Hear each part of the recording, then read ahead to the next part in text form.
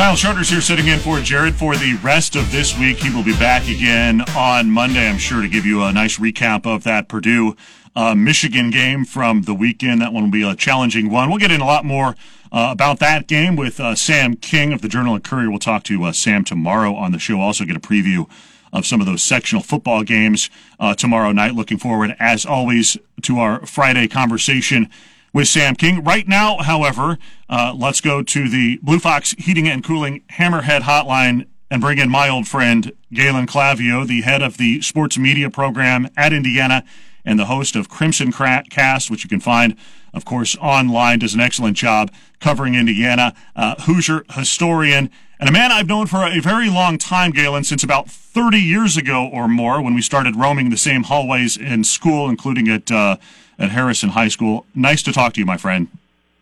No one got a worse deal than you in terms of whose locker he was next to, Kyle. But no, it's always great to talk to you, and it's hard to believe it's been that long. Yeah, it has been quite a long time. I always joke with people that we're two of the most known alums in the sports world from Harrison of that year, aside maybe from the guy over at Illinois, who is the athletic director. He actually made something for himself eventually in Josh Whitman.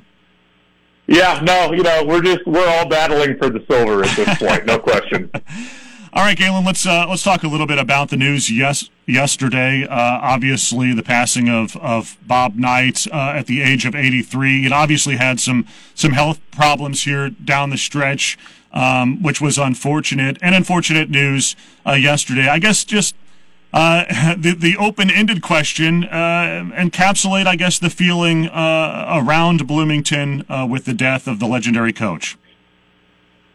Well, I think it's a sadness, and I think for a lot of people, it's kind of a recognition or a revelation that this is a huge part of their childhood or their early adulthood, and in some cases their middle adulthood that they grew up with, that was just a tremendous part of their day-to-day lives that's gone. And it's hard to put into words, I think, and it's certainly impossible to talk definitively about the entire IU fan base or even the entirety of Bloomington, because as Purdue fans know, and as you certainly know, Bob Knight was not a guy who left anybody on the fence about how they felt about him. You either loved the guy or you hated the guy.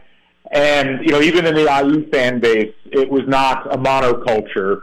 Some people, I think were certainly, nobody's happy to hear of his passing, but I think certainly it's a complicated legacy for some in terms of how they think about IU basketball and Bob Knight. But I know, for myself, as someone who grew up in the 80s and 90s, grew up as an IU fan in the Lafayette area, Knight was a larger-than-life figure that represented, for many people, not just basketball success, but also kind of a way of life and a way of going about the way you did things, which was always ironic because, as you often hear, he wasn't the type of guy who would adhere to those things himself, but what he represented mattered a lot to a lot of people. How do you now, for yourself, balance, his success and some of those messages that he had and his ability to graduate kids and have his players go on to have success with sort of all the other stuff, the anger and the off-court issues and what ultimately led, as you were sort of a central as a witness to when you were a student back in 2000 and sort of how that ended with the zero tolerance and with the run-in with the student. Just how do you sort of balance all of those things with Bob Knight now here 25 years later? It's so hard.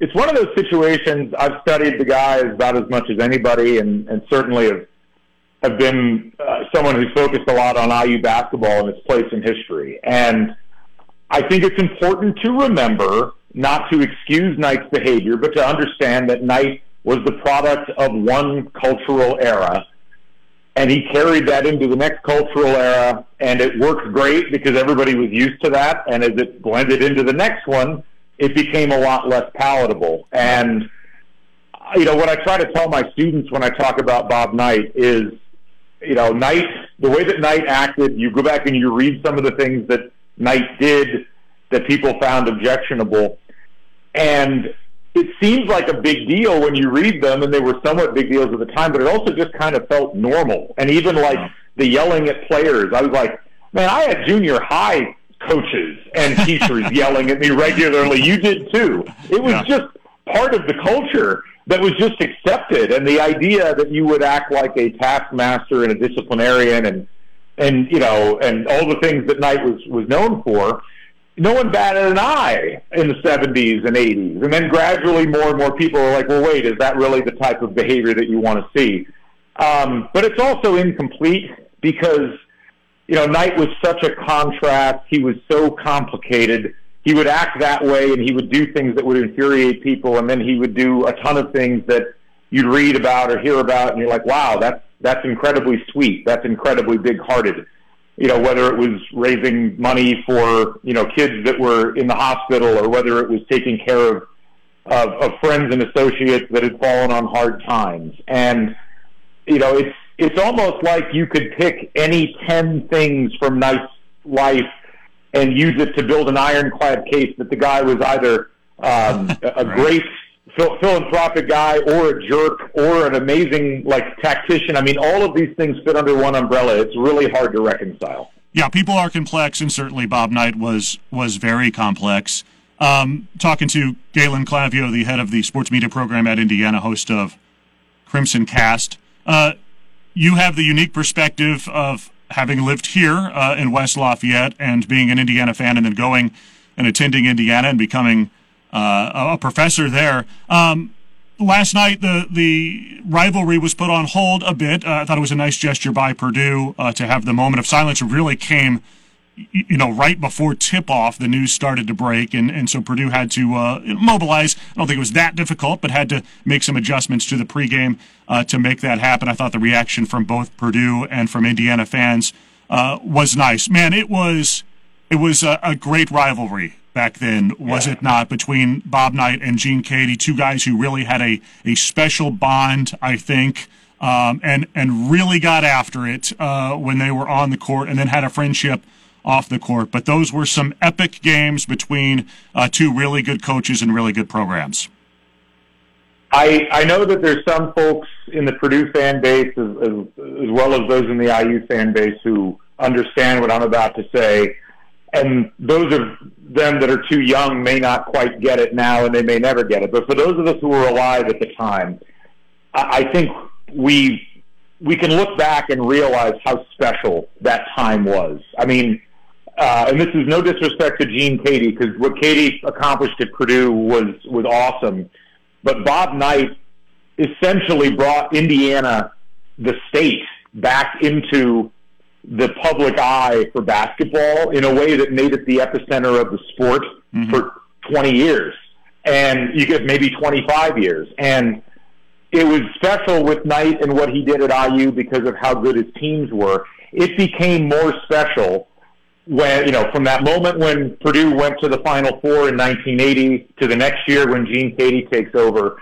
Those battles between those two programs were epic. And, it's a shame that the quality of the two programs really haven't been at the same level consistently. When Purdue's been good, Indiana's been bad. When Purdue's been bad, Indiana's been good, or they've both been bad. And I think that the quality of that rivalry between Indiana and Purdue was absolutely right up there with Duke, North Carolina, better than Duke, North Carolina as far as I'm concerned.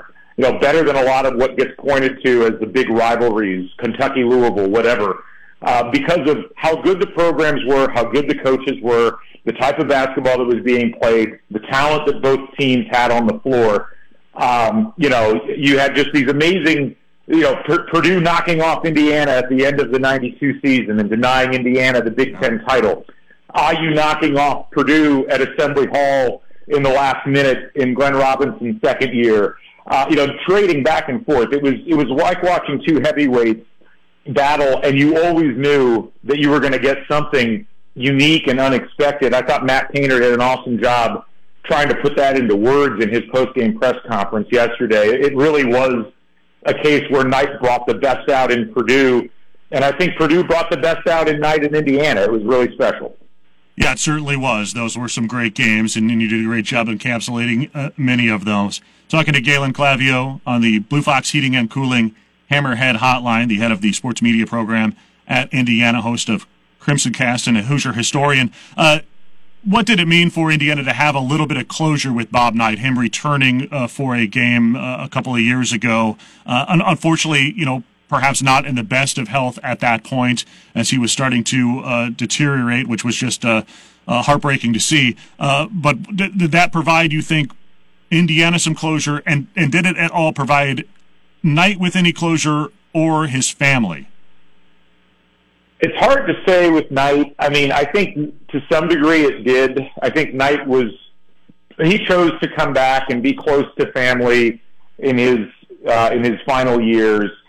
And I certainly think it helped provide his family some closure. I mean, there was a great piece that one of my students did, an interview with Pat Knight on the Assembly Hall floor, reminiscing about his time playing for his dad. It's a really awesome piece. I'd recommend everybody go to YouTube and watch it if you're interested. But I think for the fans and for the university, it was a really, really important and necessary thing. And yeah, it's a shame that Knight wasn't in better physical condition when it occurred, but for IU fans to watch him back on the floor and the emotion that surrounded that. I mean, I talked to so many people who were in the building who were just watching on television, and it's the way they describe it is it's an emotional experience that's almost impossible to put into words. And it sounds, I'm sure, weird for Purdue fans to hear that, but the psychological turmoil from Knight's firing and the next 10 years, I described it on my show last night. It's like your parents getting divorced and then taking shots at each other for a decade. It was really ugly. It fractured the fan base, and it really set IU athletics, I think, in general, back quite a bit because of how ugly it had gotten by the end. And so, was it the perfect reunion? Probably not, but it was enough that I think it finally healed those wounds and allowed a lot of people who still were bitter at Indiana for how they perceived they handled Knight's firing to get over that, and certainly for Knight and his family to be firmly welcomed back in the middle of a game against Purdue, which unfortunately they lost. I think that really did kind of mend a lot of those bridges as well. So it was just nice to see all the way around. Is it shocking to you to realize that the students that you're teaching were born in many cases after Knight was fired at Indiana? We're getting old, my friend. It's funny because I teach students, every semester, and so I feel slightly less old because it's like the whole thing about a frog in a pot of water that slowly heats up. You don't notice until it's too late, I guess. But it's funny, I teach a class that's essentially on the sports media industry, but I always do a week where I talk about the history of Indiana basketball. And obviously Bob Knight is a huge part of that lecture. And we just got done with that module last week. Wow. So it's kind of eerie timing the way it worked out. But it was really fascinating. It's always fascinating talking to students because most of them are very curious. Knight is such a larger-than-life figure. He looms so large over the IU basketball landscape.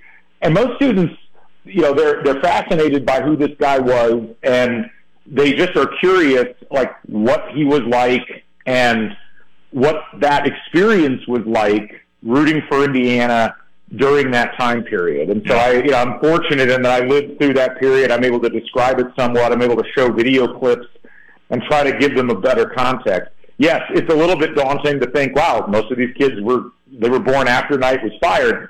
But, it's like you or me trying to learn about, John F. Kennedy, in the 80s. It's a concept, but it's an important one to understand the fabric that you're in at that point at Indiana. Yeah, well said. Hey, appreciate the time, Galen. We'll catch up with you again hopefully soon. Thanks, Kyle. As always, great talking to you. That's Galen Clavio, the head of the sports media program at Indiana and the host of Crimson Cast. You can find that, of course, on Twitter. We will take a break. We'll come back here in just a moment. You're listening to 101.7 The Hammer. Heating and Air